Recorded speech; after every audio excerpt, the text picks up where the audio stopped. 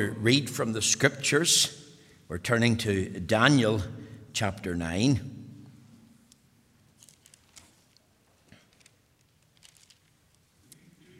Daniel chapter 9, if you have your Bible with you.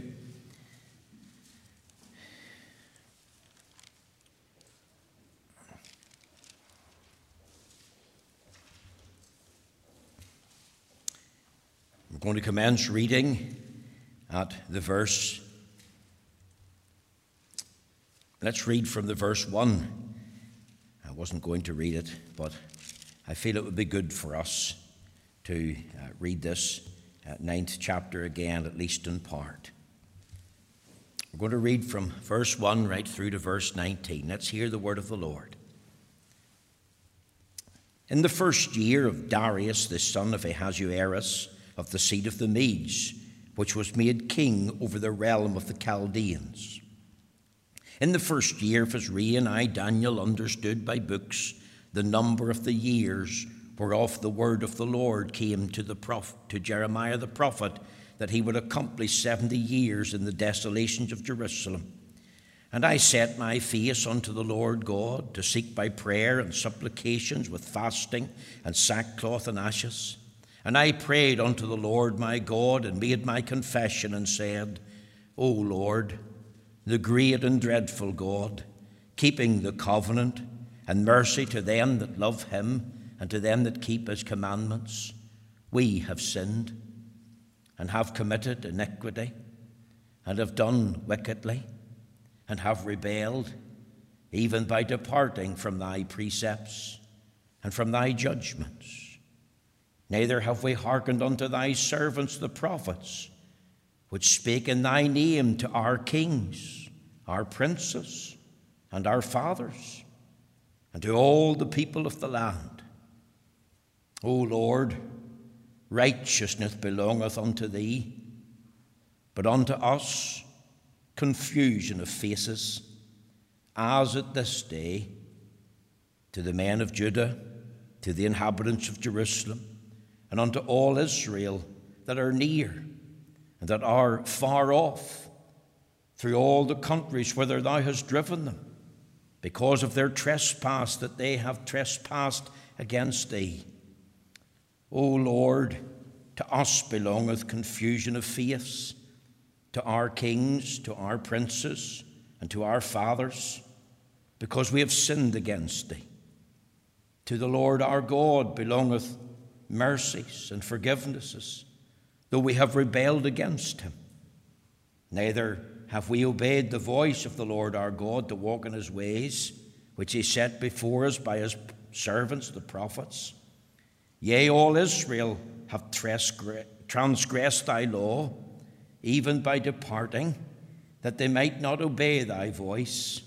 Therefore the curse is poured upon us, and the oath that is written in the law of Moses, the servant of God, because we have sinned against him.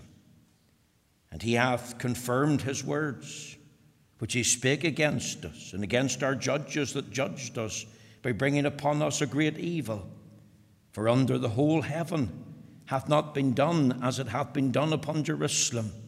As it is written in the law of Moses, all this evil is come upon us. Yet made we not our prayer before the Lord our God, that we might turn from our iniquities and understand thy truth. Therefore hath the Lord watched upon the evil, and brought it upon us. For the Lord our God is righteous in all his works which he doeth, for we obeyed not his voice. And now, O Lord our God, that has brought thy people forth out of the land of Egypt with a mighty hand, and has gotten thee renown, as at this day we have sinned, we have done wickedly. O Lord, according to all thy righteousness, I beseech thee, let thine anger and thy fury be turned away from thy city Jerusalem, thy holy mountain, because for our sins and for the iniquities of our fathers, Jerusalem and thy people are become a reproach to all that are about us. Now, therefore, O our God, hear the prayer of thy servant and his supplications, and cause thy face to shine upon thy sanctuary that is desolate, for the Lord's sake. O my God, incline thine ear and hear. Open thine eyes and behold our desolations, and the city which is called by thy name. For we do not present our supplications before thee for our righteousnesses, but for thy great mercies. O Lord, hear. O Lord, forgive. O Lord, hearken and do. Defer not. For thine own sake, O my God, for thy city and thy people are called by thy name. Amen. We know the Lord will stamp with his own approval and blessing this reading of the Holy Scriptures. Now, this evening, we are continuing our series of expository sermons in the book of Daniel. And tonight, my text is really found in Daniel chapter 9, verses 4 right through to 19. And my theme this evening is entitled, The Heart of Daniel's Great Prayer and Confession to God. Now, last Lord's Day evening, we considered the introductory setting to this great prayer. And you'll recall, I trust, the period in which the prayer was offered. There's a significant and important time factor. This prayer was offered to God in the first year of the reign of Darius the Mede. Belshazzar, the last king of Babylon, is dead. Babylon the Great is fallen. The emperor is no more. And the Medes and Persians are now in power. We then thought about the preparation for the prayer. Daniel was granted great discernment. He was given understanding. How? By studying the books of Jeremiah, the writings of Moses, the book of Isaiah and Ezekiel. He was given enlightenment by reading the Word of God. By reading the Bible, he understood four things. He understood about the fall of Babylon after 70 years of Israelite captivity. God said, I will punish Babylon, Jeremiah 25, verses 10 to 12. The second thing he understood was that Israel was going to be restored to its own land. That happened after 70 years of the captivity. And he understood as well that the temple in Jerusalem would be rebuilt. And the fourth thing he discovered was that the Lord wanted his people to pray about this matter of restoration and a rebuilding program. We also then thought about the posture in prayer. We talked about three things: his fastings, the sackcloth, and the ashes. And then we closed with the petition in prayer. He says in the verse 4, and I prayed unto the Lord my God. Remember, he's now a 90-year-old man. Remember, he's now the prime minister of the Medes and Persian Empire. He's a busy, dutiful, responsible politician. But his chief concern is to have the ear of God. He prays for the Lord's pardon. He prays for the Lord's help. And he wants the Lord to be glorified in all of this. Now, tonight, I want us to move on, and I want us to consider the heart of Daniel's great prayer. See, let's move beyond the introductory setting of the prayer, and let's get into the heart, the instructive structure of the prayer. I put it to you tonight, this is a wonderful prayer. This is one of the great classic prayers of all of the Bible. You've got to think of Daniel. Remember, he's from a princely line. He's been taken captive, a young man, maybe between 14 and 17. He's now a prophet of God. The Bible talks about Daniel the prophet. He's also now, in God's providence, a politician. And he's also a great prayer warrior. If we ask the children, if I say to Joel, can you tell me something about Daniel? He'd tell me straight away that Daniel was a man of prayer.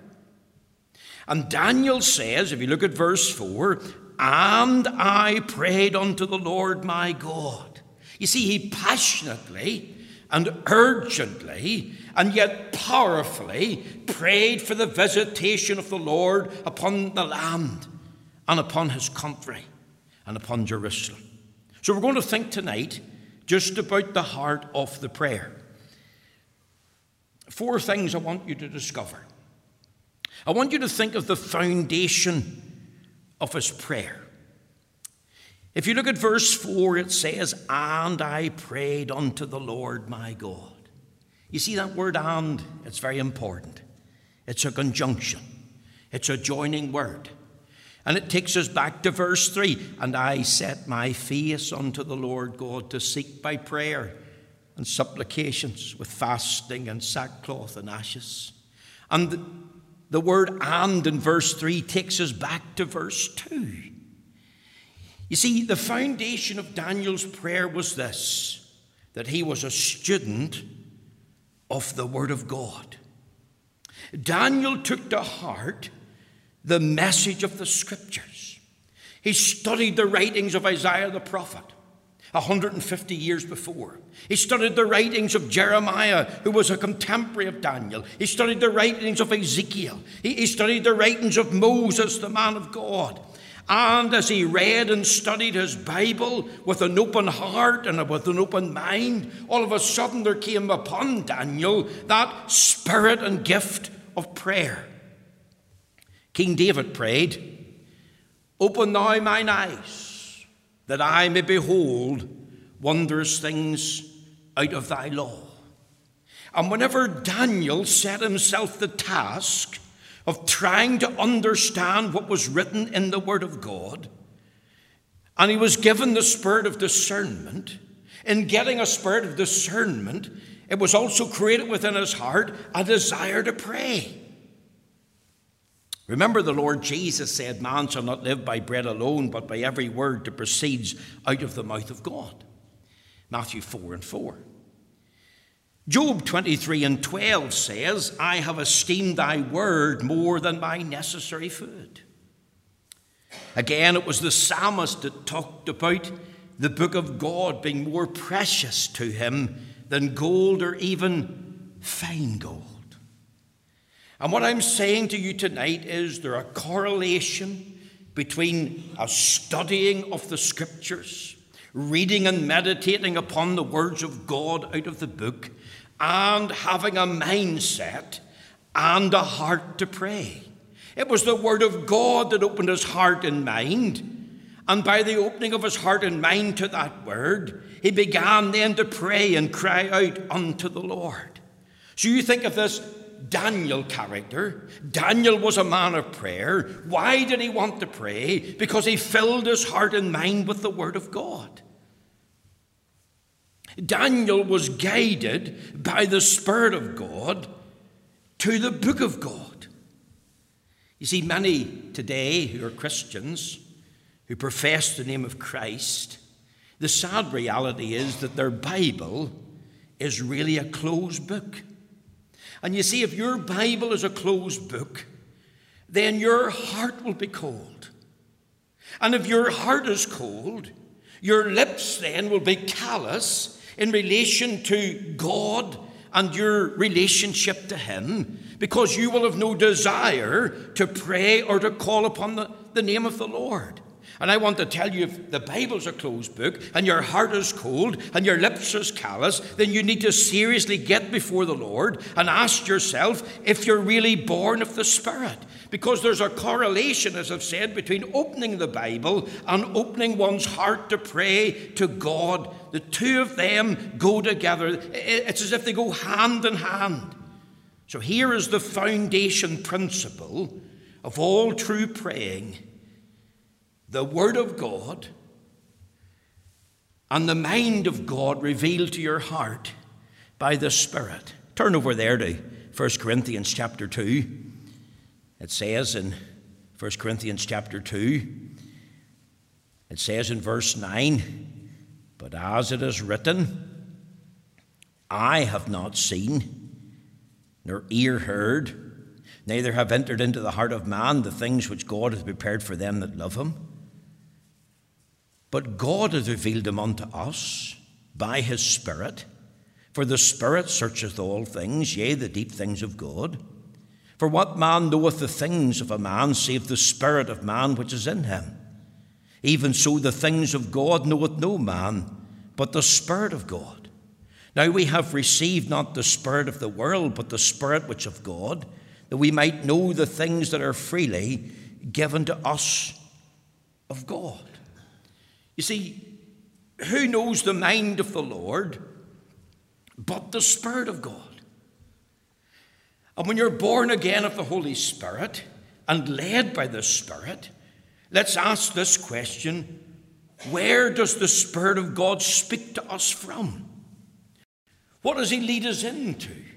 He certainly doesn't lead us into sin. He doesn't lead us into silliness. He always leads us into saintliness through a study and meditation of the Scriptures. Isaiah 8:20 says, "To the law and to the testimony, if they speak not according to this word, it is because there's no light in them." And you see, Daniel didn't have a notion in his head. Daniel just didn't decide one day, I'll go to pray unto my God. Daniel didn't get a tingling sensation in his spine. He didn't come up with some harebrained scream. No, he was led by the Spirit of God through the Word of God. I want you to understand that the Holy Spirit doesn't lead and work in a vacuum. It's not what we think or say. The Holy Ghost himself can make us understand what God says in his book about what is written in the Scriptures. And if you read the prayer very carefully, you can read the reference there written in the law of Moses. I want you to understand tonight, you're never going to be able to pray effectually if you neglect your Bible. You certainly can't read and study the book and be gripped by the words of the Spirit and refrain from calling upon the Lord in prayer. A neglect of the book also brings about a neglect of the place of prayer. The two go together. But an openness of the book means that your heart will be prompted to pray and cry unto God. Isn't it so sad that what Spurgeon said about many Christians is true? The Bible's not only a closed book, but it's sitting on a shelf, it's gathering dust. And you could take the Bible down, and in the dust you could write the word with your finger, damnation, on the thick dust. There's the foundation in prayer. Notice secondly here, the consideration in this prayer. If you go back to verse 4, it says, "And I prayed unto the Lord my God, and made my confession, and said, O Lord, the great and dreadful God, keeping the covenant and mercy to them that love him, and to them that keep his commandments, we have sinned." I want you to notice how Daniel addresses the Lord. He says, O Lord, the great and dreadful God. What a way to start praying. Daniel, as it were, I believe, stopped for a few moments. He paused. There was maybe even a silence. He was thinking. He was considering who God is. And how does he address him? O Lord, the great and dreadful God, keeping the covenant and mercy to them that love him. Notice Daniel considered that God's a God to be feared. He calls him, O Lord, the great and dreadful God. You've got to think of greatness above and beyond all others that we could think about. Remember in Genesis chapter 1, verse 16, the Bible makes mention of two great lights set in the aerial heavens, the sun and the moon. Two dominant orbs in our galaxy. The moon light is borrowed from the sun. The moon doesn't shine. It doesn't have its own light. The moon doesn't have its own reflection. It reflects the light of the sun. The sun's the greater light. And the sun, of course, represents the Son of Righteousness, the Lord Jesus Christ. And the moon, in a sense, represents the church. And the only light that the church has is the light of Christ, because he said, I am the light of the world. And the moon, of course, comes out and shines brightly in the darkness. But the sun is still the greater light. And you know, tonight, when we think about the greatness of God, we have to say that God is transcendent. God is above all. God is outside of us. God is supremely over us. Think of this word, dreadful. You see, it's about absolute reverence. God becomes the object of fear. Isaiah 8:13 says, let him be your fear. Let him be your dread. That's what true fear is. A holy awe, having a sense of utter unworthiness before him, letting him be our awe, letting him be our dread. We tremble before him. We're consciousness of our sinfulness, and we feel our utter unworthiness. He's not only a God to be feared, but he's a God to be trusted. Think of these words, keeping the covenant. Do you know that this is a tremendous phrase in the Scripture? Keeping the covenant is a reference to the means that God has in dealing with sinners. See, God always deals with sinners on the basis of grace, on the ground of the shed blood. And keeping the covenant is a reference to cutting the covenant. And you've got to think about the shed blood being applied. Because remember, God only and always deals with us on the basis of the blood covenant of Jesus Christ. We can come to God with full assurance and absolute confidence, but only on the ground of the blood. You think of Daniel. I'm coming to God. I'm approaching him. I'm asking him for things. And how am I doing it? I'm doing it on the basis that this God keeps his covenant. He keeps his word. He's true to his promise. But his promise and his word is based on the application of the blood. He's not only a God to be feared and a God to be trusted, but he's a God to be regarded. Notice he says, if we go to verse 5, we have sinned and committed iniquity. We have done wickedly and have rebelled even by departing from thy precepts and from thy judgments. You see, here was the problem in 586 BC. The children of Israel forgot about the Lord. They left God out of their lives. The land was greatly blessed and wonderfully privileged, and yet it forgot God. It despised him. It ignored him. It rebelled against him. It forsook him. Sin took over. And if you read the prayer very carefully, he mentions here in verse 15, and now, O Lord our God, that has brought thy people forth out of the land of Egypt with a mighty hand, and has gotten thee renown as it is this day. We have sinned, we have done wickedly. In that they forgot this God of redemption. And you think of our United Kingdom tonight. God has wonderfully blessed our land. You think of the 15th century Reformation, light and truth. The 18th century great revivals, wonderful awakenings, wonderful freedoms in our democracy to this day. Freedom of conscience, freedom of speech, freedom of press, freedom to worship. But you know what? We've left God out. The United Kingdom government has left God out. Stormont Hill has left God out. Holyrood has left God out. Sin's taking over. Sin's destroying us. Sin will cost this country a very heavy price. Sin, whenever it's fully finished, will result in all that we've been given by God being removed and taken away. It was the great Leonard Ravenhill that said Sodom had no Bible. And here we are in the United Kingdom, and we have Bibles. We have a multiplicity of Bibles. We have a full and revelation of God, 2 Testaments, 1 Bible. And yet the United Kingdom, at this very time in which we live, it rejects God. It rejects the God of the Bible. It refuses to recognize sin for what it is. You think today of the sin of abortion, worst abortion laws in the United Kingdom, and as well as throughout Europe. You think of the redefining of marriage.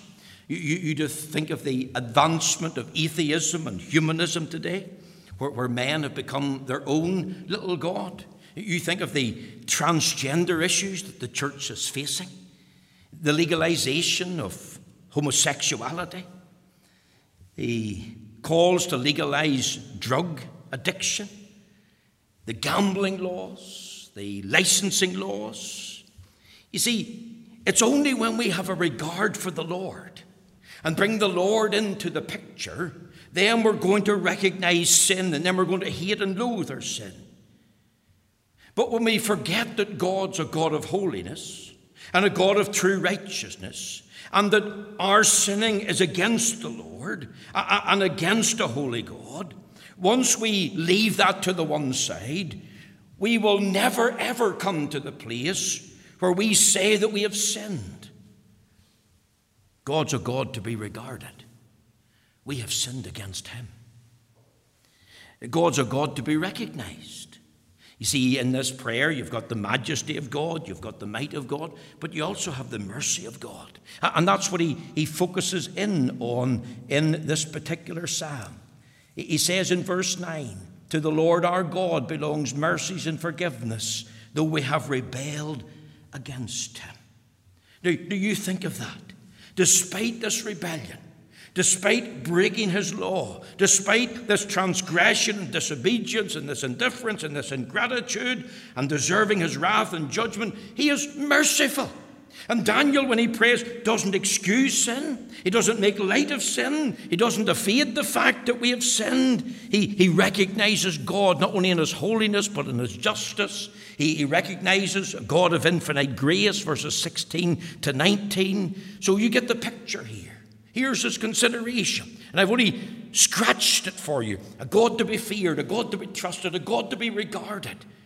A God to be recognized as one who's merciful and yet holy and just and true, and yet a God who deals with us purely on the basis of grace, and there's forgiveness with him that he may be feared, and our hope is only in him. There's the consideration of the prayer.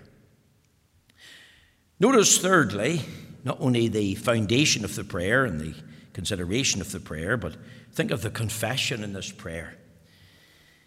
If we go back, he says in verse 4, "And I prayed unto the Lord my God and made my confession and said." And we've already thought about his consideration of who God is. And then he adds this in verse 5, "We have sinned and committed iniquity." And that's repeated throughout the prayer.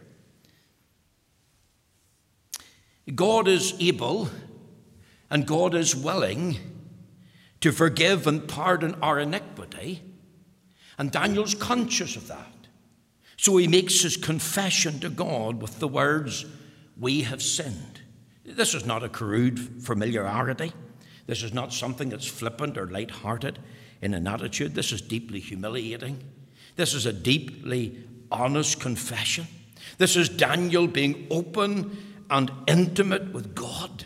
Remember, the Bible says in Isaiah 59:2, "But your iniquities have separated between you and your God, and your sins have hid his face from you, that he will not hear." It was the psalmist said in Psalm 66:18, "If I regard iniquity in my heart, the Lord will not hear me." And you see, sin must be confessed. There must be an honest lament over sin. There must be a real, true, genuine lament before the Lord that's vital and necessary if we're going to have a relationship restored to the Lord. Isn't it true in Bible history, when the Lord is going to restore his cause, when the Lord is going to revive his work, that the lament of sin has to be central? It's a dominant feature. A true spirit of brokenness, a true genuine sorrow for sin, a real genuine repentance. And Daniel sees sin for what it is. He sees sin as being defined by God. It's a transgression of God's law. He sees it in its terrible nature. He sees it as defined by the Lord. And he confesses, "We have sinned." Isn't that one of the things that's needed today in the Christian church for we who are individuals? Isn't it one of the things that's needed for every local congregation? Isn't it one of the things that's needed in our denomination at this time? It's a confession to God, we have sinned. You see, if God is going to work, and we want God to work, then we must see this as a vital, necessary, dominant feature in our relationship with the Lord. Turn over there, if you want to 2 Chronicles chapter 7, and look with me at this famous text of Scripture. I would encourage you to underline it in your Bible, 2 Chronicles chapter 7. Listen to the word of God.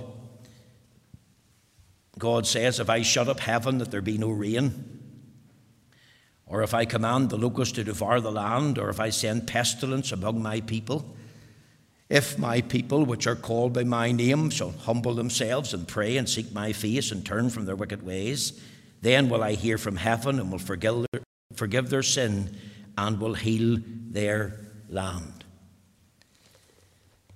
You see, we in the Free Presbyterian Church tonight have no monopoly in God. No church has a monopoly in God. It simply doesn't exist. And you know, tonight, God owes us nothing. God only treats us on the basis of free grace on the ground of the blood. And I think there's an important principle here. And the principle is this: there's no point in us praying for true revival unless we're prepared to recognize our sin and repudiate it and to put it away from us. And that will come about by an honest, humiliating confession. And that will generate a spirit of being truly sorry.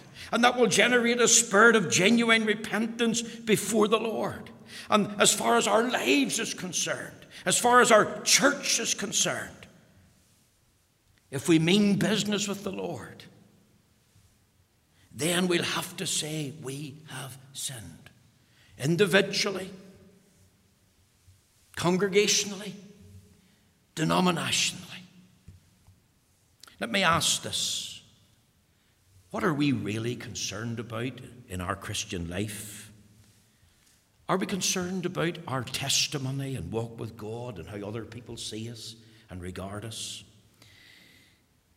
I'll not mention any names, that would be wrong and remiss of me, but let me just point out that in my journey as a Christian and as a Christian minister, I've come across some businessmen, and I think of some who have been guilty of using false weights to sell vegetables to their customers.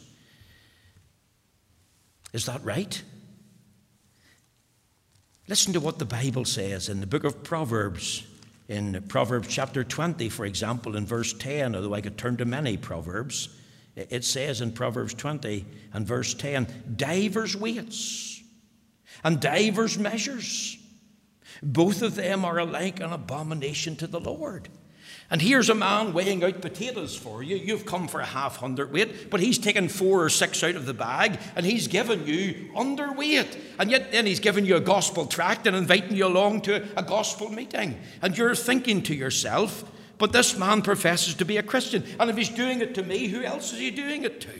And you see, it may be somebody that will say, well, look, I'm a Christian businessman here, and someone then alleges, but he hasn't paid me my wages. There's an arguing match about what is actually owed for a particular job being done. And then the next thing is the man who's employed him is inviting him along to church or to some gospel meeting. You see, our treatment of other people is so important when it comes to our testimony and our walk with God.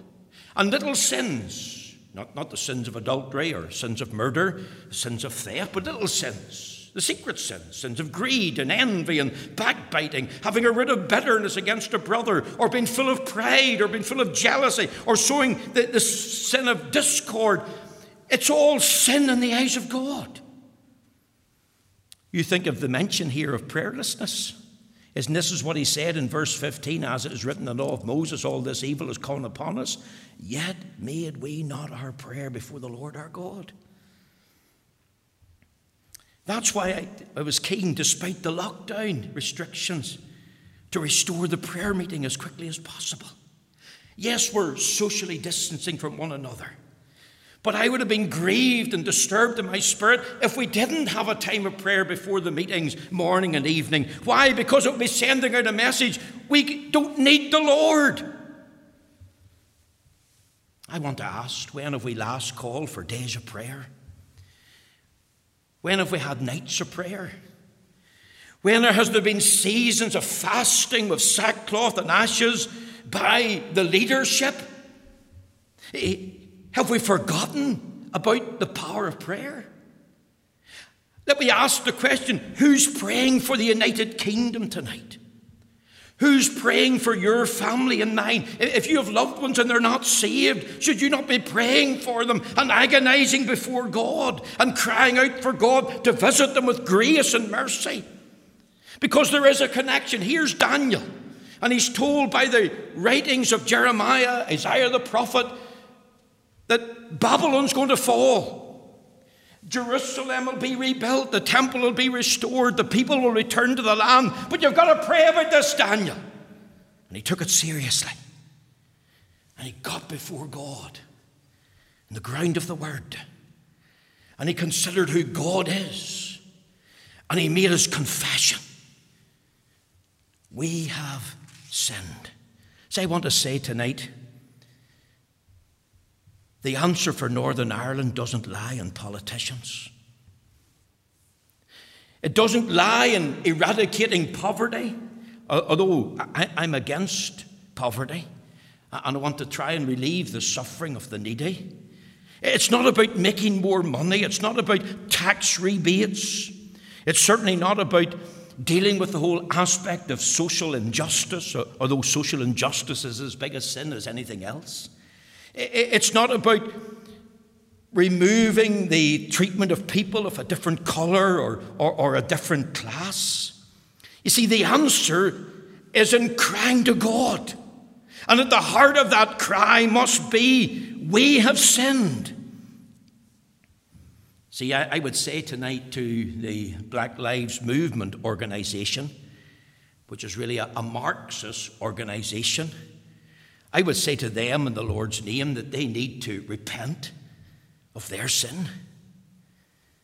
They need to stop the murder of babies. They need to stop the violence. They need to stop the looting. They need to stop the killing of their own people, of their own colour. You see, the heart of the problem is the problem of the human heart. And that's what's wrong with America. That's what's wrong with our United Kingdom. And you can have all the protests, and you can have politicians lining up to say this and do this. We're going to eradicate poverty, and we're going to fix social injustice, and we're going to treat people with respect, and we're going to give you a tax rebate. But it'll not change the country. The country will only remain the same. It'll only get worse. And when I think of the church, do you know the church has lost sight of the gospel? The church doesn't understand the gospel. There's preachers in the pulpit, and they're preaching things, but it's far removed from the gospel of the Lord Jesus Christ. They're not telling men that they're sinners and calling them to repent. They're not saying you've got a soul and you need to be saved. They're not saying to them that Jesus Christ is the only Savior of sinners. They're not summoning men to repent and believe the gospel. So I ask you, what are you concerned about? And there's far too many concerned with social injustice, and we need to protest against this and protest against that. But what about a concern for souls? Well, what is it in the light of eternity? Many souls in the Christian church tonight profess Christ's name, but they never open their Bible. They never pray to the Lord. They never speak about Christ. They never speak for Christ. They don't confess their sin. Is it not just an empty shell of a profession? Here's Daniel. And he confesses the disobedience of his people. He said, we have sinned. He involved himself in that. He confessed their hardness of heart. He confessed their rebellion to God and his law. He confessed their prayerlessness. He confessed their neglect of obedience to his word. He confessed their lack of brokenness.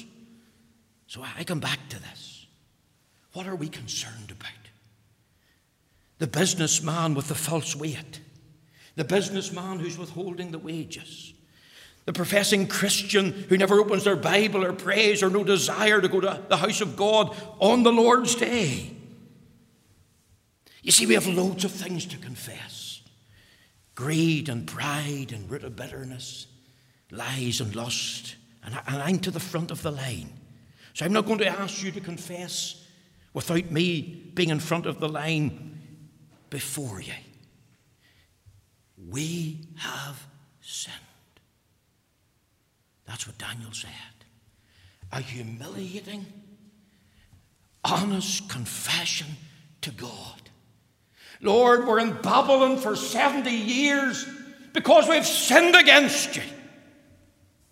That's what he was saying. You've treated us justly. You've treated us righteously. Notice the last thing about the prayer, not only the foundation of the prayer and the consideration in the prayer and the confession in the prayer, but think of this, the passion in the prayer. Notice if you go to verse 16, it says, "O Lord." Can you hear that "O" wrenched out of his heart? Come to verse 17. "O our God, hear the prayer of thy servant." Verse 18, "O my God, incline thine ear and hear." Verse 19, "O Lord, hear. O Lord, forgive. O Lord, hearken and do." Verse 19 again, "O my God, for thy city and thy people are called by thy name." Could I tell you in closing tonight, there's a sober commitment to pray. Daniel feels this is a do or die situation. If God wants me to pray, then I'll give myself to prayer. And he was fully committed to the whole work of prayer. He believed that prayer worked. He was sober-minded and serious about seeking God. He knew that the scripture says, if we confess and forsake our iniquities, then we'll find mercy with God. Think of the promise, if we confess our sins, he is faithful and just to forgive us our sins and to cleanse us from all unrighteousness. So he sought God genuinely. He sought the Lord earnestly. He sought the Lord believingly. Remember, the scripture says, but without faith it is impossible to please him, for he that cometh to God must believe that he is. He's your rewarder of them that diligently seek him. Daniel believed the word. So he's believing as he's before the Lord. And he did it with fastings. He denied himself any lawful pleasure for a spiritual purpose, whether it was food or whether it was some work that he had to do or whatever it was. He took time out to go and seek his God. There was sober commitment. And can I say this in closing? Our time is gone. There was spiritual confidence. What did he say to the Lord? O Lord, according to thy righteousness I beseech thee, let thine anger and thy fury be turned away from the city of Jerusalem, thy holy mountain, because for our sins and for the iniquities of our fathers, Jerusalem and thy people are become a reproach to all that are before us. You see, it was for the Lord's name's sake. He was burdened for the honor and glory of the Lord. It wasn't for his name's sake. It wasn't even about the people that had sinned. It was about the honor and the glory of the Lord. And that's the passion and prayer that we need. A serious commitment with a spiritual confidence that what I'm praying about, the saving of the souls of my family, friends and neighbours, a visitation of God in my community, a visitation of God and revival upon the whole of the country, it's for his glory. The psalmist prayed, not unto us, but unto thy name be the glory. And if we're going to be serious, then this is the passion that we need in prayer. This is the heart of Daniel's great prayer. Oh, that you could see it tonight. Oh, that I could write it in your heart and mind. I trust the Spirit of God will. Get sight of that foundation and open your Bible and seek God. Have the consideration in your mind who you're coming to. It ties into the Lord's Prayer. Our Father which art in heaven. Make this confession. We have sinned. And the leadership of our church needs to recognize their sin and come to that place and call for a return to prayer. And let's have this passion. because God answers prayer. I close. The effectual, fervent prayer of a righteous man availeth much. Next week we're going to see the answer to the prayer, and what a mighty answer it is. May the Lord bless you tonight. Thank you for coming, and thank you for listening.